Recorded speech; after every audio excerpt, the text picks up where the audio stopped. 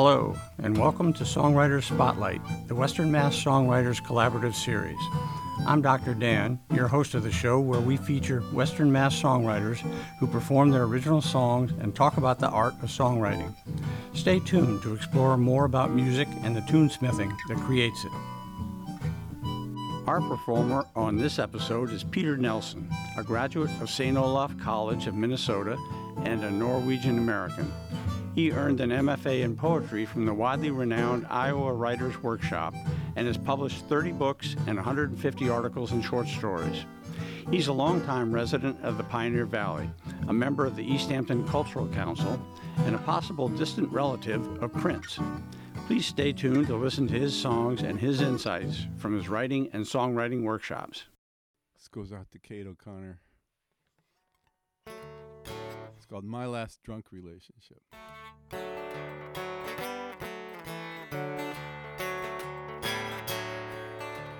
My last drunk relationship was mutually destructive, emotionally compromised, morally corrupted, but we laughed and sang and danced and drank ourselves under the table, where we rolled around and made love in so far as we were able. We were the best that we could do. We were all each other had. We were young and we were stupid. We were lonely, we were sad. Louise.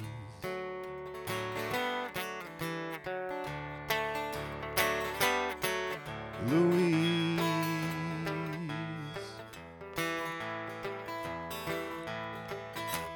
My last drunk relationship had a predetermined ending. We were lost and going nowhere, but at least we weren't pretending.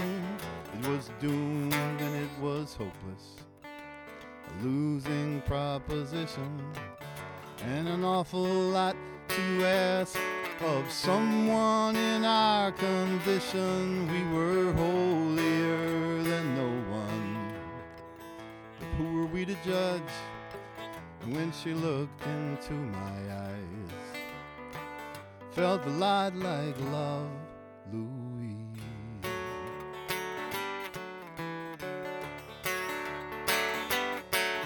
Louise.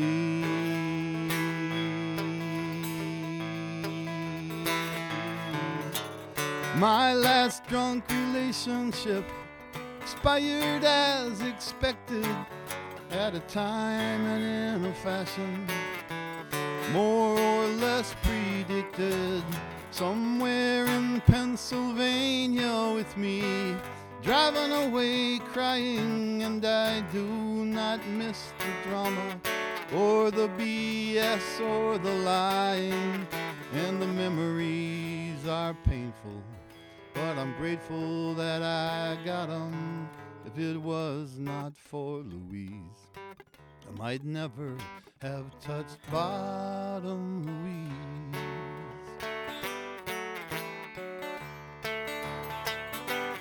Oh, Louise.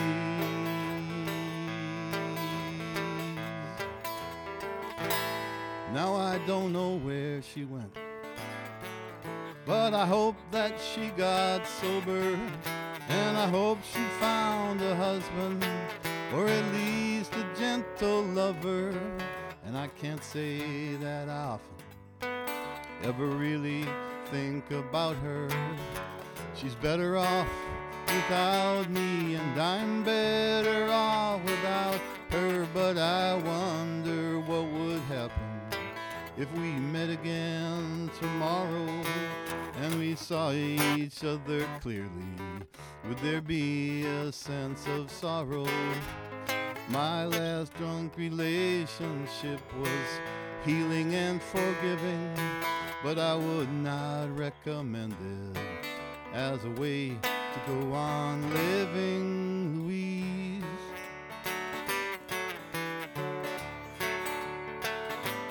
Oh, Louise.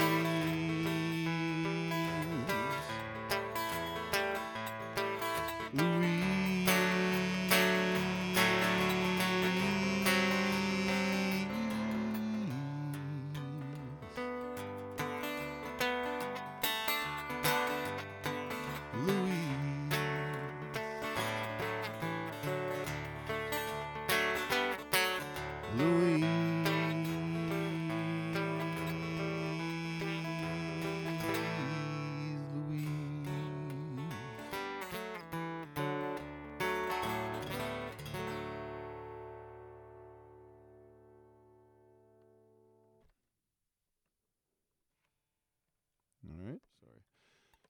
This is a song called Why We Are Here.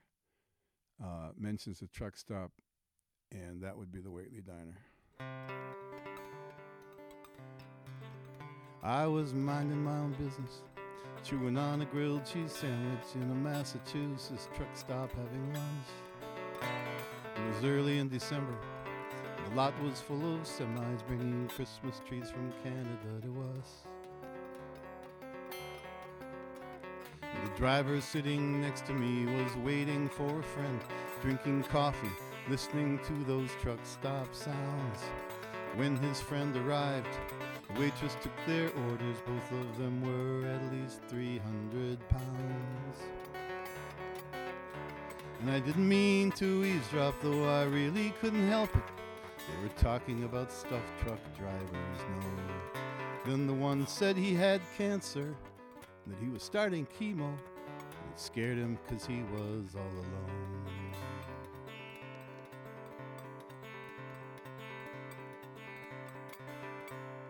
The second one just listened. Then he reached across the table, and he took his friend's hands in his. And their hands were big and meaty, but neither one of them let go, and it struck me just how beautiful this was. The first one pretended that he wasn't worried. He allowed it probably wouldn't be much fun. The second one said, "Tell you what, I'll go on a diet. That way you won't be the only skinny one." And I thought of them that Christmas, glad to know they had each other on a winter's eve upon a midnight clear. I saw the spirit of the season in a truck stop by the highway. It helps me to remember why we're here. Why we're here.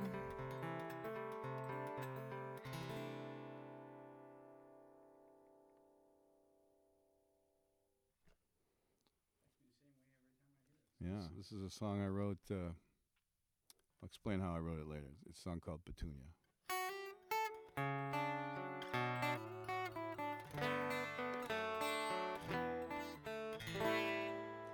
In the casino, the stage crew is setting up rings where the circus will go. Out in the parking lot, elephants wait, knowing things only elephants know. None of the workers is all that excited. They've all seen the circus before. One of the dealers goes out for a cigarette break, standing by the back door. "Do you come here often?" he says to an elephant. "I think I've seen you around." "They call me Petunia," the elephant tells him. "My real name's too hard to pronounce."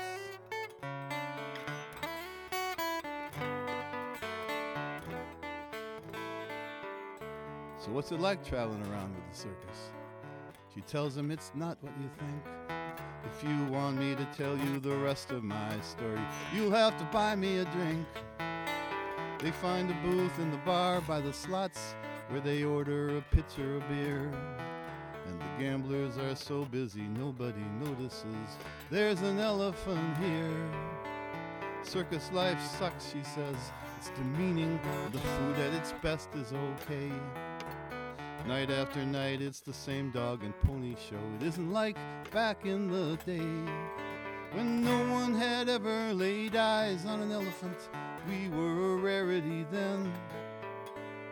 And given how they're killing us for our ivory, looks like we'll be that again."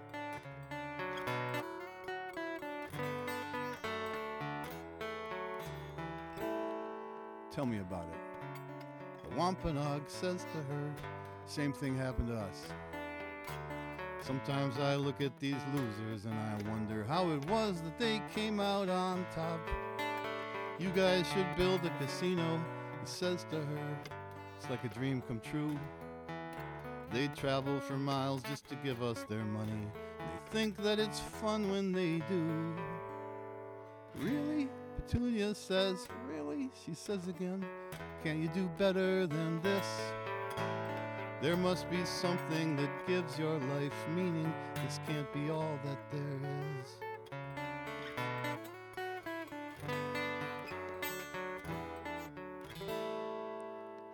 Look at who's talking, he says with a smile. Petunia just stares at her beer. He lays two $10 bills on the table and says, come on, let's get out of here. We're running away from the circus. He tells her we're running away from the res. One fewer elephant, one fewer Indian. Who's gonna miss us? He says.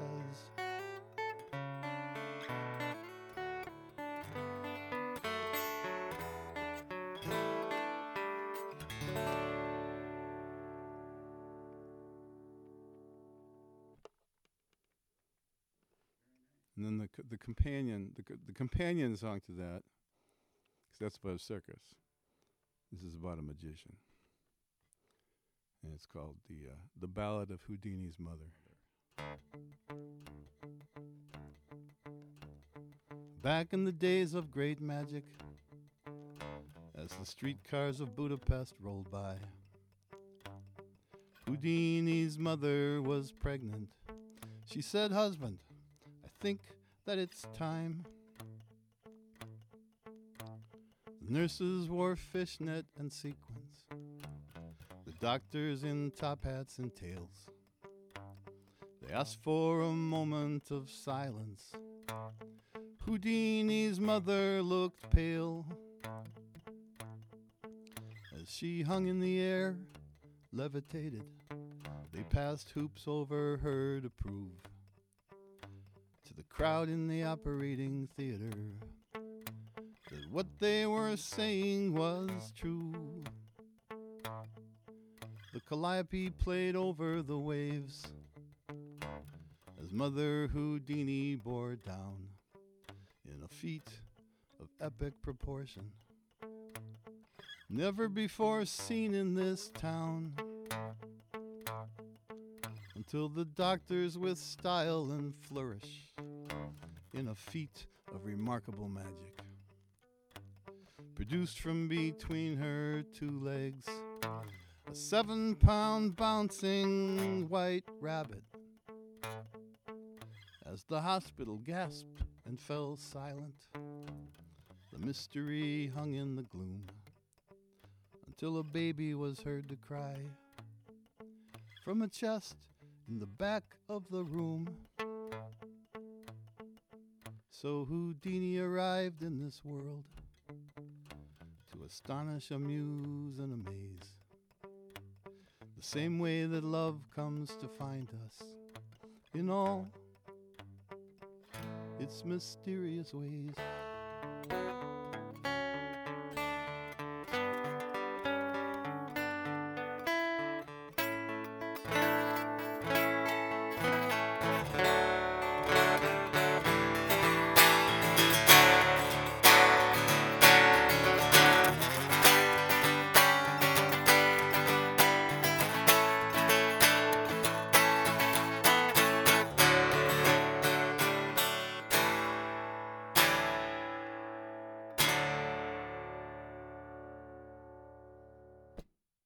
You can hear it go ta-da, right?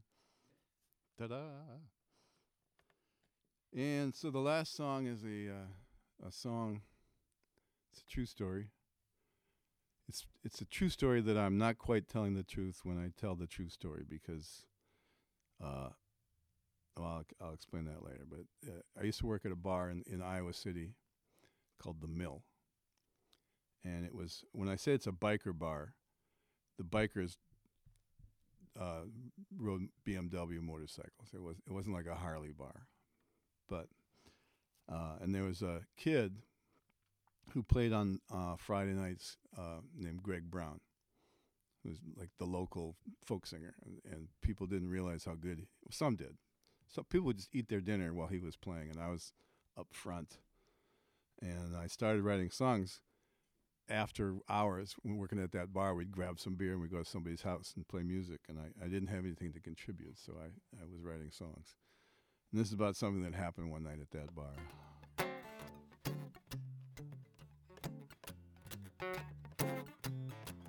I used to work as a bartender. I poured mostly shots and beers for bikers and poets, and guys in between careers. But it was the kind of place where people came to relax and have some fun. There was a sense of community there. It was sort of like a church where you get drunk. And I took care of my waitresses. I considered them my friends. I made a killer margarita, especially for them. So one night a waitress named Danielle showed up late for work. She was living with her boyfriend.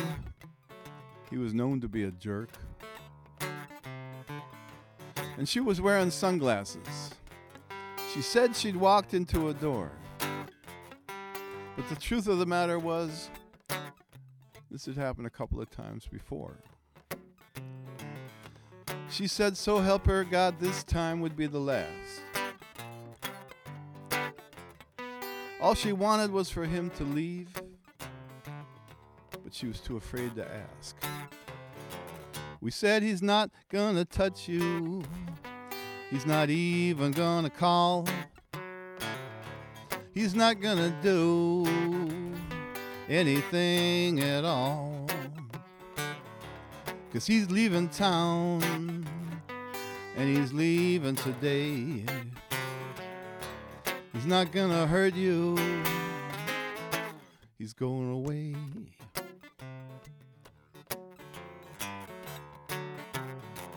We got 4 big old burly bikers, 2 poets and me. We formed a corporation and we called ourselves Danielle's Moving Company. We went out to her house. She lived out in the burbs. By the time that he came home from work that night, all his stuff was sitting on the curb. He said, why don't you mind your own business? Me and Dee Dee are in love. And we said, you know, that really doesn't matter now that push has come to shove. We bought out all his belongings, and we paid him $50. We let him keep his guitar, his Kawasaki, and his truck. As he surrendered his house keys, he used profanity and swore. There was a brief misunderstanding, and then he walked into a door 3 times. We said, you're not gonna touch her. You're not even gonna call. You're not gonna do anything at all. 'Cause you're leaving town, and you're leaving today. You're not gonna hurt her. You're going away.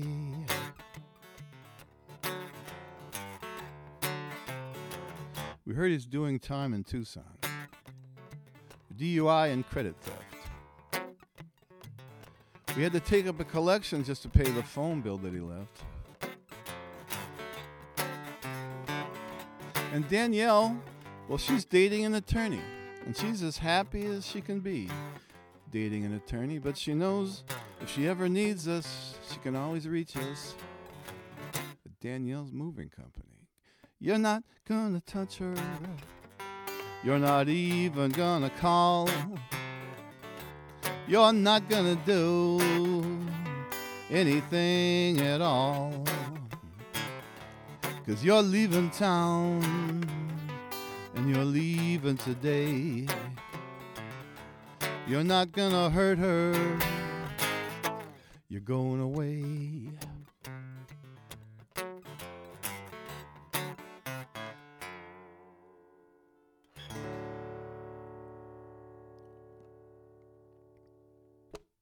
A great collection of songs. All of them delightful. Thank you. And I felt like I'd heard them all the first time, although I've heard them all 20 times at least. Very enjoyable. Thanks. Well, thank you. Yeah. So how long have you been writing songs? Well, if you count the songs I wrote about my sister when I was 10 years old, which were mean, We had a band called the Astronauts when we were little kids. But seriously, I started writing songs as a bartender in Iowa City.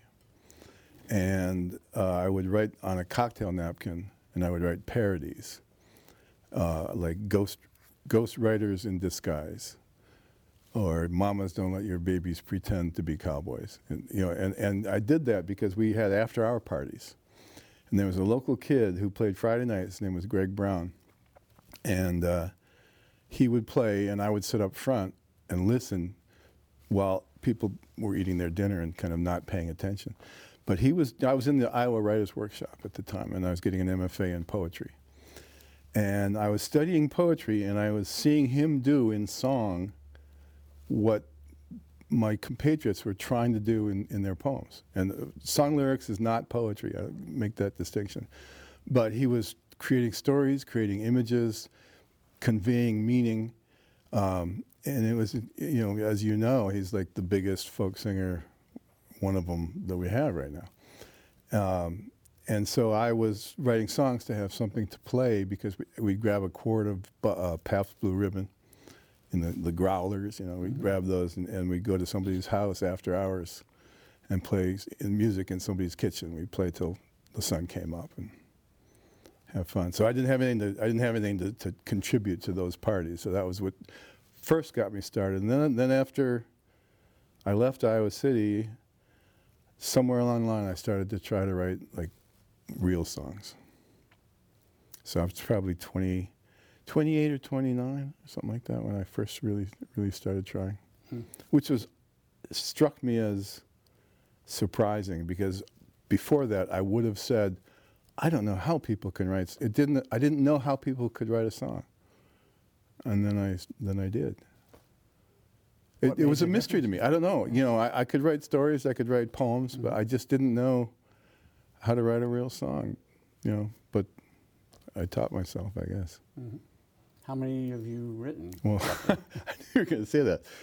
I'm not going to count the first 200 because I don't know that I've kept any of. I've probably about 1,000. Somewhere within a couple hundred of 1,000. But there's a lot of songs that I don't finish, and a lot of songs that I used to love that I realized weren't very good. And I have a file in my computer, and I can look up these words with no recollection of what the melody might have ever been, and no desire to find it again. So they're like in the past. But so maybe 1,000. Why do you write them? Well, I write them for one thing, to get them out of my head, because otherwise, it said like, why think of a song and not write it down? Why have a song and not play it for somebody else? I'm not doing this for me. If I was building chairs, and you said, why do you build chairs? I would say, I build chairs so people can sit. I don't build chairs to fill my house with chairs. I write songs for people to hear them because songs can help you get through difficult times. It can help you. When my cousin Barbara died in high school, I was 17, she was 16. And the day my father, she was walking home from a football game and they couldn't see her in the headlights, and so she got hit. So it was Saturday morning, my dad woke me up, and all of a sudden, I was never going to see her again. And I walked around the lake near my house, and I sang Fire and Rain. And that song helped me, got me through. And so why do I write songs? It's to help other people if I can. And it's fun, and I enjoy playing and singing and all that. But it's asking me why to write a song is kind of like asking me why is there art. Mm-hmm. Well, we know what it's for, and if you think of it, you better write it down. So I guess that's the best answer to that. The songs that you just performed, are some more helpful than others, or? Yeah, definitely. I was at a seminar once. I I lived in Providence, Rhode Island. I lived near Brown, and I had friends in the graduate English department at Brown. And John Updike came to give a talk, and I wasn't a student there, but I was friends of, they invited me. So I was at this seminar, and I had been working on a novel. I write novels. And I'd been working on a novel in which I was struggling with the character of the father, the main character's father. And I was worried about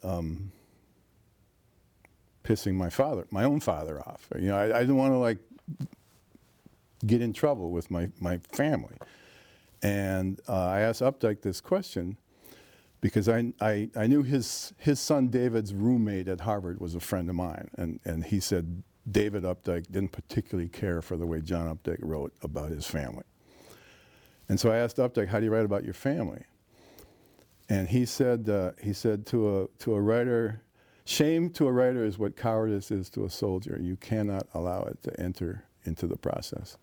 And he said, there's the story you tell your friends, and the story you tell yourself, and the story you're afraid to tell yourself. And you better be working on the story you're afraid to tell yourself, because everybody else gets to skip it. No one else has to go to those scary places and talk about it in public. But if you do that, then the art that you make starts to have value to other people, because they can see their own inner thoughts that they're kind of afraid to voice, and there it is in front of you. The song about my last drunk relationship was actually, Louise. That's not her real name. Her real name, she only had one syllable. I needed two, so I had to change it. But it's a song about being an alcoholic, and most alcoholics, which I am, and most alcoholics, they call it Alcoholics Anonymous for a reason, and they don't want to talk about it. So that song talks about it, and that song might help somebody who's going through the process of quitting or thinking about it. That song helps people. I think the Houdini song helps people understand that love can come when you least expect it, and it's a surprise and it's magic, and it's hiding out there somewhere, but don't give up on it, because it could find you at any minute. So I think I try to help people. Some songs are just for fun, but the Danielle's Moving Company song, that's a true story that isn't quite true, because I was bartending that night. So I saw Danielle come in. It's not her real name, but she came in with her black eye, and I saw the guys go off to her house to move her boyfriend out. And I heard the story when they came back to the bar, and beers were shared all around, but they'd gotten rid of this guy. And that's a song which is a little weird, because it's both for and against violence, in a sense. It's like the proper use of force, and it's what men can do that's a good thing to help women in trouble like that. I think they're all about being helpful. Mm-hmm. So when you put together a song, is there a standard way that you do it, or does it vary from one song to the next? It varies from one song. I've said before, you can't say what comes first, the words or the music. It's like asking your mother what came first, the sperm or the egg. Things collide. I'll hear a line. I was seeing a performer in Shelburne last weekend who said, between songs, he said, "Well, man, I'm always the last to know." And I just went, "Oh, well, that is the hook to a song." I haven't finished it yet, but I'm always the last to know. A lot of times I'll just think of a song and think of where it's going to go. I write songs about people I know who I love, and maybe they're in trouble and I want to help them. Or the song the song about Petunia, the elephant, happened when I was teaching songwriting at a place called the Isabella Friedman Jewish Retreat Center in Northwest Connecticut. And I'd been invited to teach us a little seminar on songwriting. And there was this woman there who was very, very abstract or spiritual or hard to pin down, hard to get to focus. And she wanted to write a song about elephants and Indians. And I said, well, just make up a story where an elephant and an Indian meet. And she said, oh, you can't do that. And I thought, I just did that. And honestly, the whole, not the way to tell the story, but the whole story instantly almost appeared, you know, okay, they get together, they talk, they leave together. You know, they rescue each other. And so I feel a little guilty, like I stole a song from someone. You know, she had her she had her millisecond to write it, but I got there first. But the thing about story songs, ballads, is they, you know, I teach writing and I've written books and I've written short stories and I've spent my life thinking and learning about how to tell a story. And stories have to start, and I think good ballads or good songs have to start with a sense that somebody's in trouble. The singer or the subject the singer's singing about, but somebody's in trouble at the beginning of a story.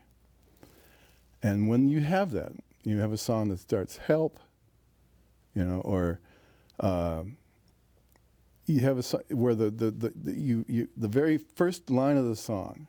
I have a song about a girl who got pregnant in high school. It says, when I was 15 and a man of the world. And you know right away, no one's 15, no one's a man of the world at 15. This character is going to learn something they need to learn.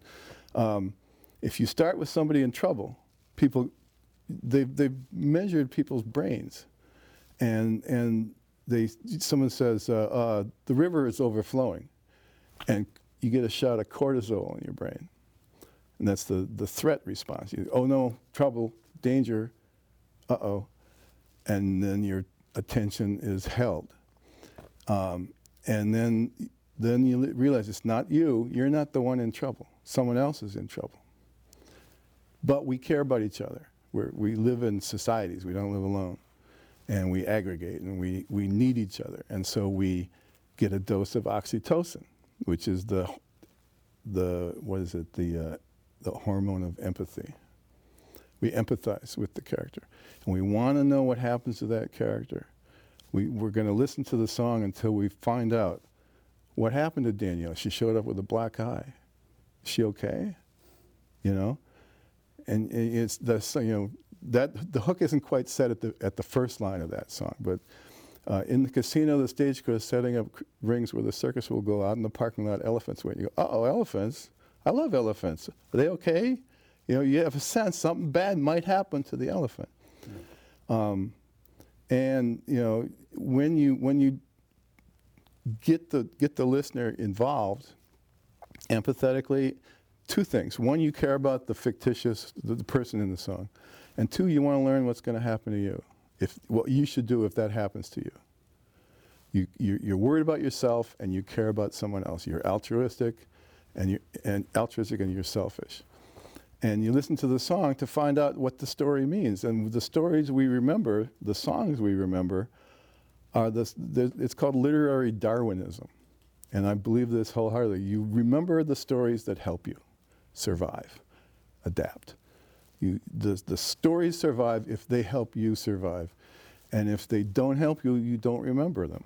You know, you remember them for a little while. But you know, you remember that story that helped you. Oh, remember that story about the girl who had the black eye? Oh yeah.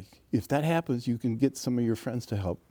They can go to your house for you and move. You know, you remember stuff that is going to be important to you later. You sit up because you think this could be important, and you listen. You know, that is important. I'll remember that. And the other thing, you remember stories that are told in the concrete, not the abstract. You use concrete language to create an image. T.S. Eliot called it the objective correlative. Remember that from college English or high school? That means the object that correlates with the thing, with the feeling, with the emotion. The object that correlates with love, arriving unexpected, is a white rabbit and a baby crying in the chest in the back of the room. Those, everybody knows what a white rabbit is. Everybody knows what a chest is. That song, you picture a room full of people and the calliope plays over the waves. You can hear the song. You're not like confused. I hopefully have never written anything in a song that's confusing. I don't know songs I love that have anything confusing in them. Mm-hmm. I've seen a lot of people with open mics sing songs with images that are confusing to me. And I don't really struggle with them. I don't have time to stress about what that meant. I just think, well, that didn't work. I don't understand what you just said. Hopefully everything I say is clear and you're not confused and you have a concrete image of a group of bikers in a bar or a man in a truck stop. That song was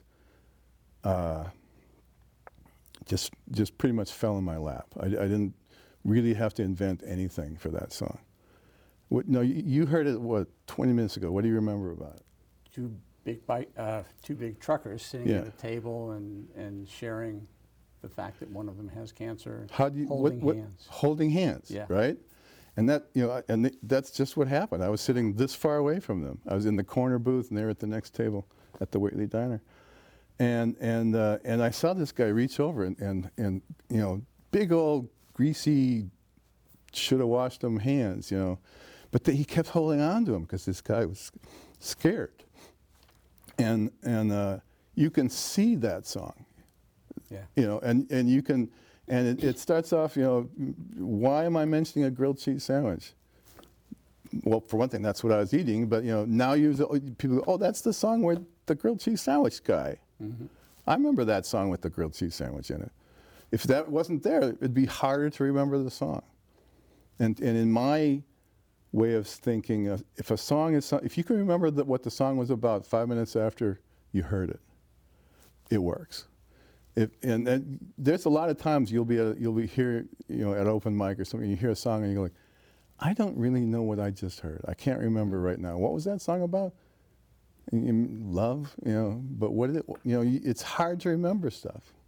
You can't remember abstractions. You can remember concrete things. Mm-hmm. So if you use concrete things, people will remember the song. Well, Why We Are Here, about the truck stop, you take it from a sandwich to Why We Are Here. Right. Yeah. And suddenly it gets, that's what happened. I was literally, minding my own business and all of a sudden cancer, chemo, what? And the one thing I've taught when I teach writing and one thing I've learned, there was an Irish short story writer named Frank O'Hara. And he said, there's only two subjects that songs are about. One is I Was Never the Same Again, and the other is We Are All Brothers. And that song is about being brothers. That's why we're here, to help each other out. Mm-hmm. It's kind of implied that the listener, the singer, his life was changed by that event. Mm-hmm. You write about Arthur Miller said a play happens on the most important day in a character's life. Well, why would a day be important? Because it's the day your life changed. It's the day everything turned around or everything sank. Good or bad, some turning pivotal point happened there. And I have a song about, I didn't do it, but what was the most important day in my life? Oh, I can think of the worst day in my life, and I wrote about that. I try to apply these things that I use when I teach writing in my own work. And that song, the elephant and the Indian running off, that's We Are All Brothers. We're in this together. Let's help each other out. Let's get out of here. So I try to apply the things that I use when I teach. Yeah. So a story you're afraid to tell yourself, what does that mean exactly? Well, it means things that you're ashamed of, things you're embarrassed by, mistakes you made. I have a I could do several hours of songs and never repeat myself singing about relationships that failed, you know. And you know, more than one, it's not like I have that many failed relationships. I have like 6 failed relationships and 500 songs.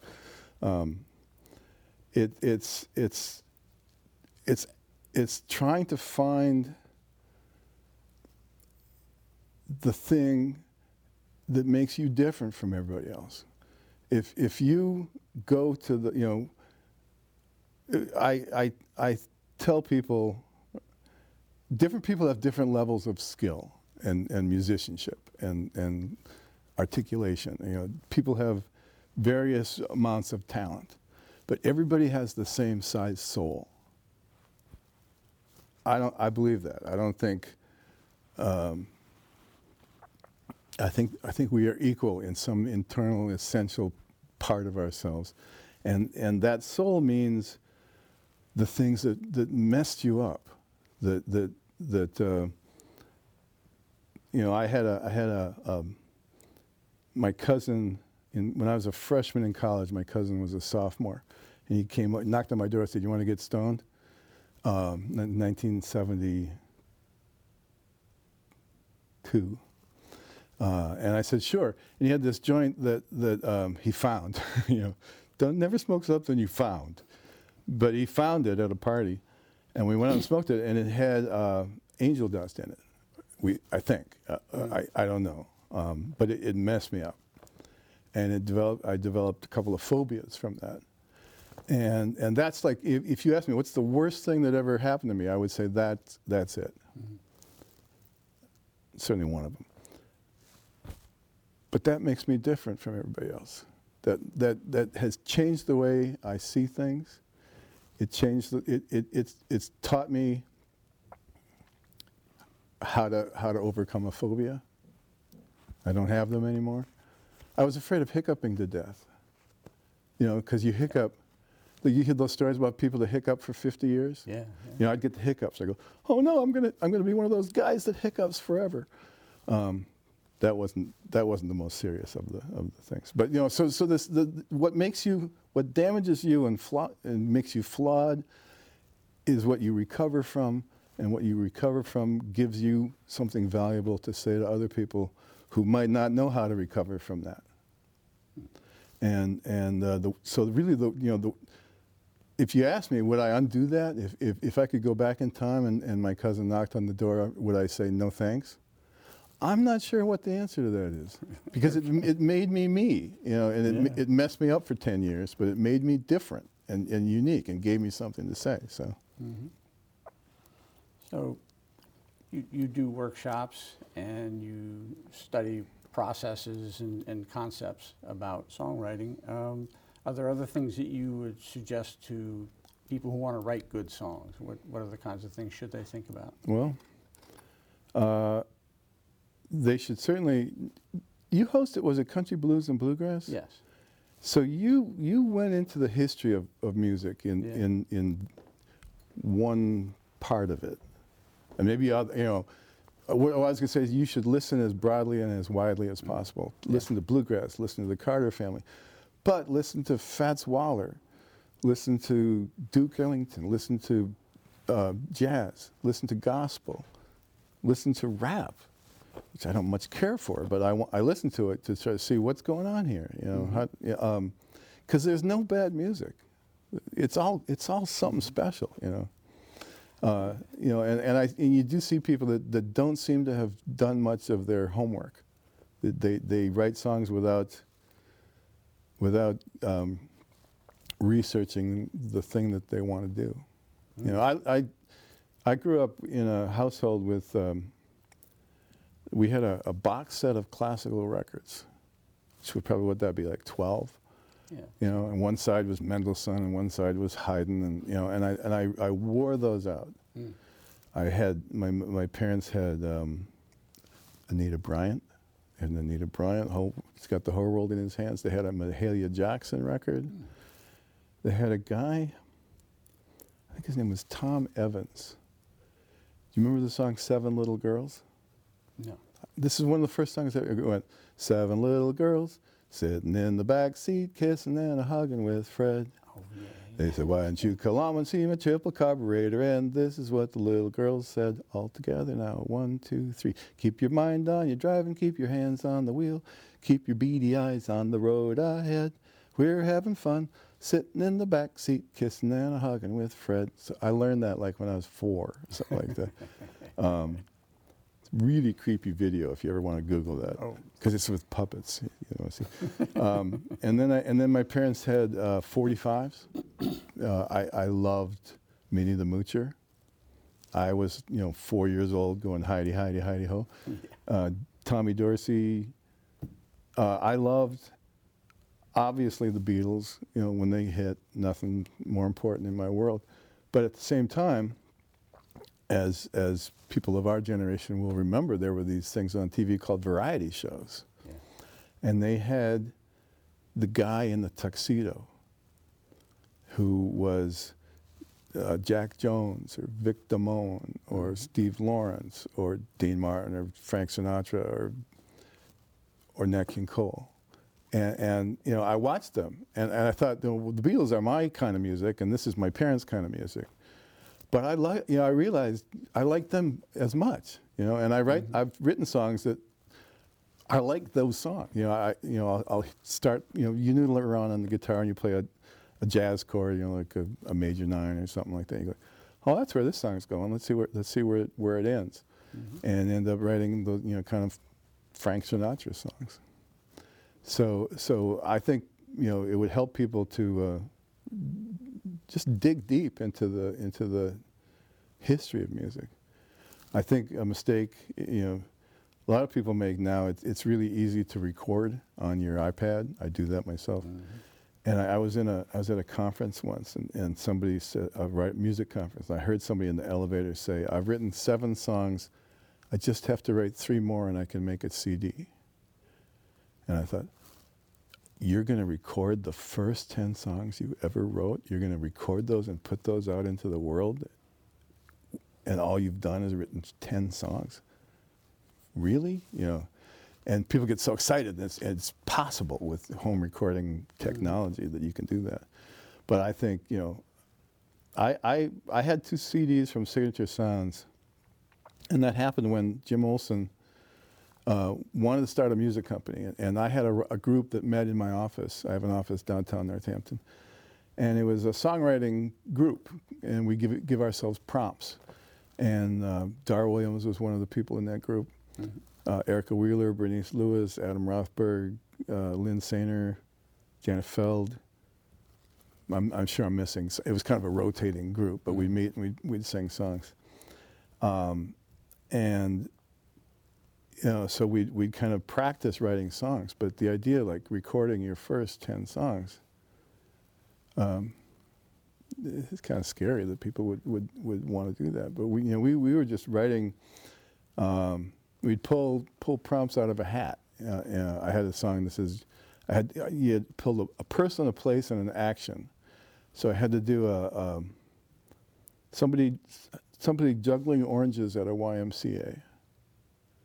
And I actually have a song that was pretty good about juggling oranges at the YMCA. I think I've forgotten what the question was, but. We're fine. We're fine. Yeah. So, how much revision, editing do you do with your songs? It varies. There's sometimes I'll write lyrics and throw them away, and write a whole different set. I think I'm personally I would rather write a new song than fix an old one. I would rather like throw away an old one that I don't like and move on to the next thing rather than sit and struggle with something was it Hank Williams who said you should be able to write a good song in 2 minutes? Yeah. I think he said that, and I kind of know what that means. Like the good ones really come out pretty good right away. I wrote. Sometimes I'll write songs. Cheryl Wheeler would write a song, and she'd call her answering machine at home, and she would sing a line, and and record that in, and then when she got home, she'd have 55 messages, all 10 seconds long. You know, so she had written a song while she's driving in the car. And I'll you know, so if something comes up like that, you know, I'll write a fragment, and then you know, I have, you know, my iPad or something, wherever I am, you know, all day long, I can write down a note if something occurs to me. Mm-hmm. So not a whole lot of revising, you know. I mean, I'll take a song I'll take a song in a major key and change it to a minor key, Mm-hmm. and sometimes that ends up being two songs. You know, the exact same chords in the exact same order, but with changing from major to minor. I'll take a song and make it 3/4 time instead of 4/4 time. You know, I'll just say maybe this is the right way to do it. So that's not exactly revising. It's just kind of revisioning. You know, trying to think of what's a different way to see this. You know? Mm-hmm. Written songs with other people, and that tends to be a lot of back and forth. Mm-hmm. Well, of course, there's writing and then there's performing. Yeah. And you gave us 5 great examples of both. And because, you know, a well-written song, if it's not performed well, is just kind of out there. What do you see as key to doing a good performance of a song?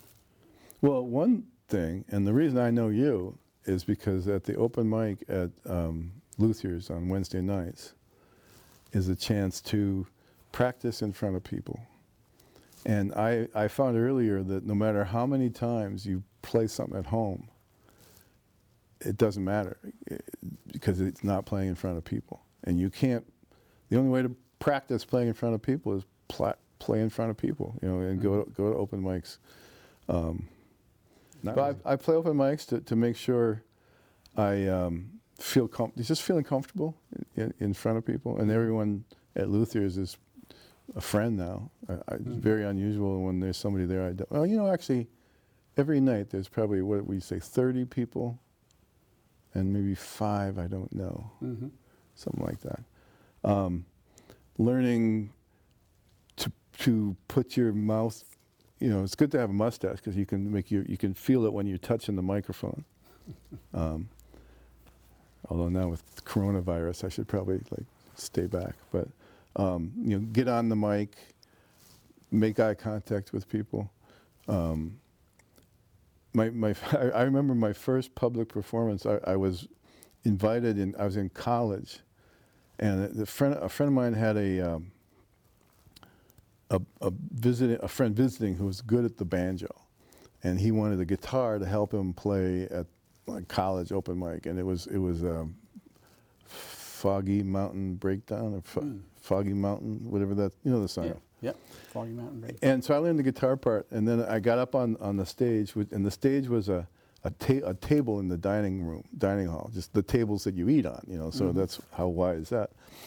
And there was a mic stand and a chair, and I got on the. It was kind of hard to get up there without falling or tipping anything over, and I brought my guitar up and I smoked cigarettes, and my cigarettes. I brought it up and the guitar hit my pack of cigarettes and knocked the cigarettes onto the edge of the table. And so I leaned over to pick them up, and I hit the mic stand, which fell off the table into the audience. And everything, and I got a big laugh because people thought I was doing this on purpose. So stagecraft. I once had I was opening for Laurie McKenna on Cape Cod. And I had a song, and I had sung this a million times, but I forgot the words. And if that happens to you, the next time you play it, you go, "Oh, this is the song I forget the words to," and at that point you forget you go up on your line. And so I had written cues to this song on a piece of white typing paper with a red Sharpie, and I was playing it on the piano, and I got the paper out and I introduced the song, and then I looked at the page and it was blank because the stage lights were red and the lettering was red, so it was invisible.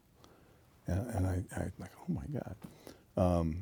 So you learn by doing. You learn by. Yeah. But and playing often, you learn to just feel comfortable. And I've seen people that kind of tell. They don't just tell the same story for every song, but they give the same introduction word for word. Mm. And I don't. I'll think like tell the magician story. Before I sing the Houdini song, I have two different introductions to that song. Do you want to hear one? Yeah. We got time? Because I think one or the other, maybe even both. Doing a solo show, sometimes you have I sometimes talk more than I play, which might not be the right thing to do. I don't know. But the Houdini song, sometimes I introduce it by saying I ask people, can you remember where you were on February 9th, 1964? Can you remember where you were? February 9th, Sunday night, 1964. Oh, watching the Beatles. Watching the Beatles. And I introduced the song and said, can anyone remember who followed the Beatles? There's a magician named Fred Kaps. He was Dutch, and he I'm sure thought it was his big break. Everyone's going to remember me. I'm going to be on the Ed Sullivan Show. That's one way to introduce that song. My favorite way is to tell the joke about a magician who invites an audience member. He says, I need someone from the audience kindly assist me with this. He's talking like the early 19th century magicians, top hat and tails. And this family thinks it'd be funny to get their grandmother to get up on stage. This little old lady gets up on stage. He says, Madam, kindly assist me with this trick. Please hit me on the head with this sledgehammer. And he hauls out a big 10-pound maul. And he takes his top hat off and he bends over and says, oh, I couldn't possibly, I cannot. He's, Madam, I am a professional magician. It is a trick. Please assist me. Hit me on the head with this sledgehammer.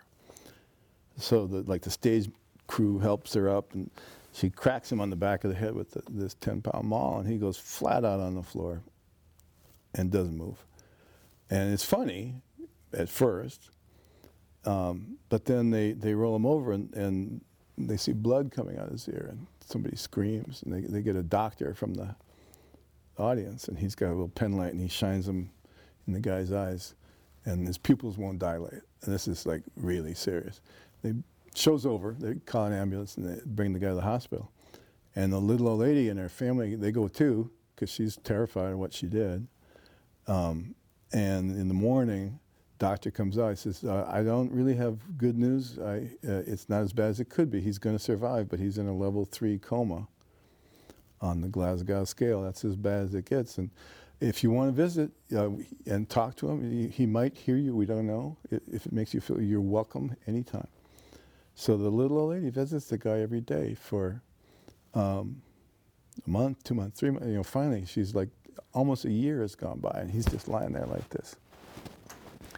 And finally, she sees his little finger move. She calls the nurse, and they administer stimulants and stuff. And finally, after a year, the magician opens his eyes, and he looks across, and he sees the little old lady, and he goes, ta-da! Now that story is a story that helps people. It's a joke, right? Yeah.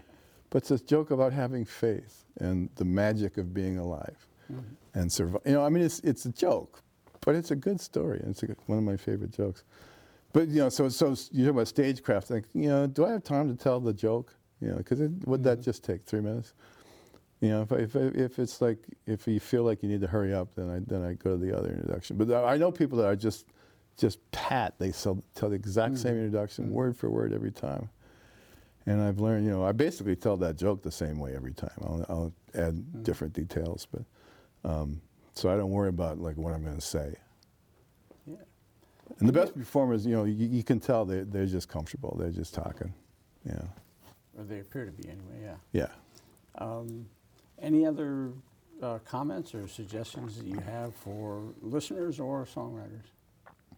Well, I do feel behooved to add that you know, we know each other from the open mic at Luthier's, and my life is richer because I know you, and maybe your life is richer because you know me. Absolutely. And the only reason we know each other is music. And I go to these things. There's our friend Peter Curo has a group at the Dreamway Lodge in Beckett in the summer, and that's the circle. It's not quite like an open mic, but you go around in a circle, take your turns, and you share songs. And we get together at Michael Orland's house on the third Friday, and we share songs. And the idea that people in a room sharing songs,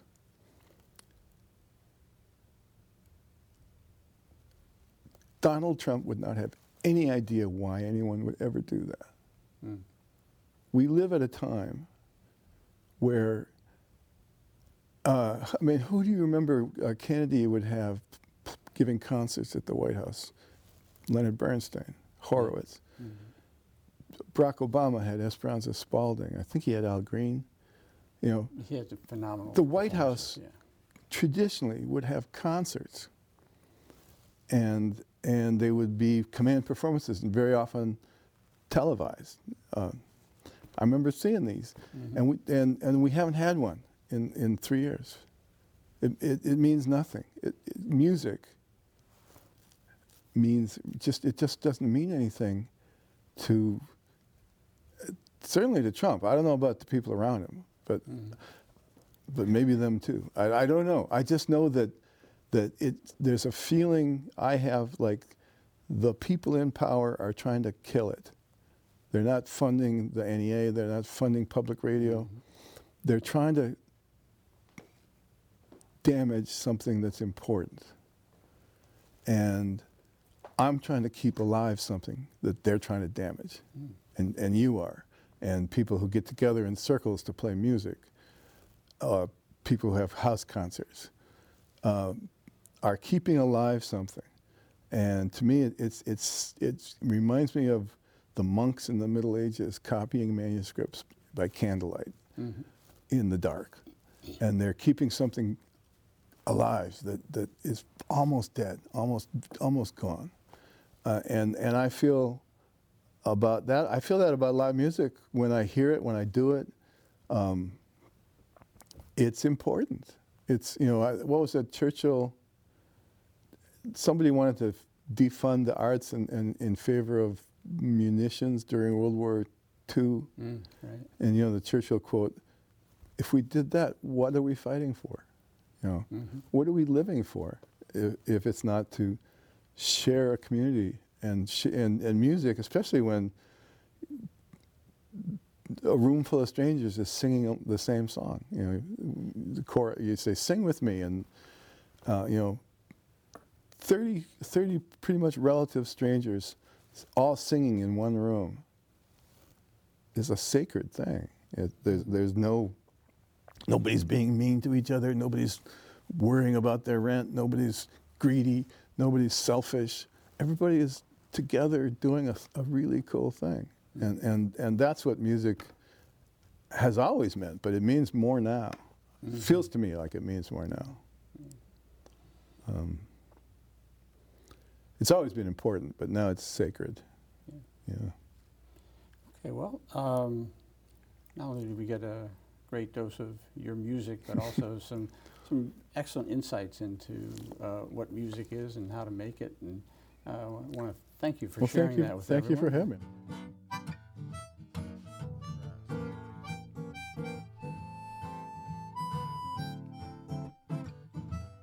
Thanks for watching our show.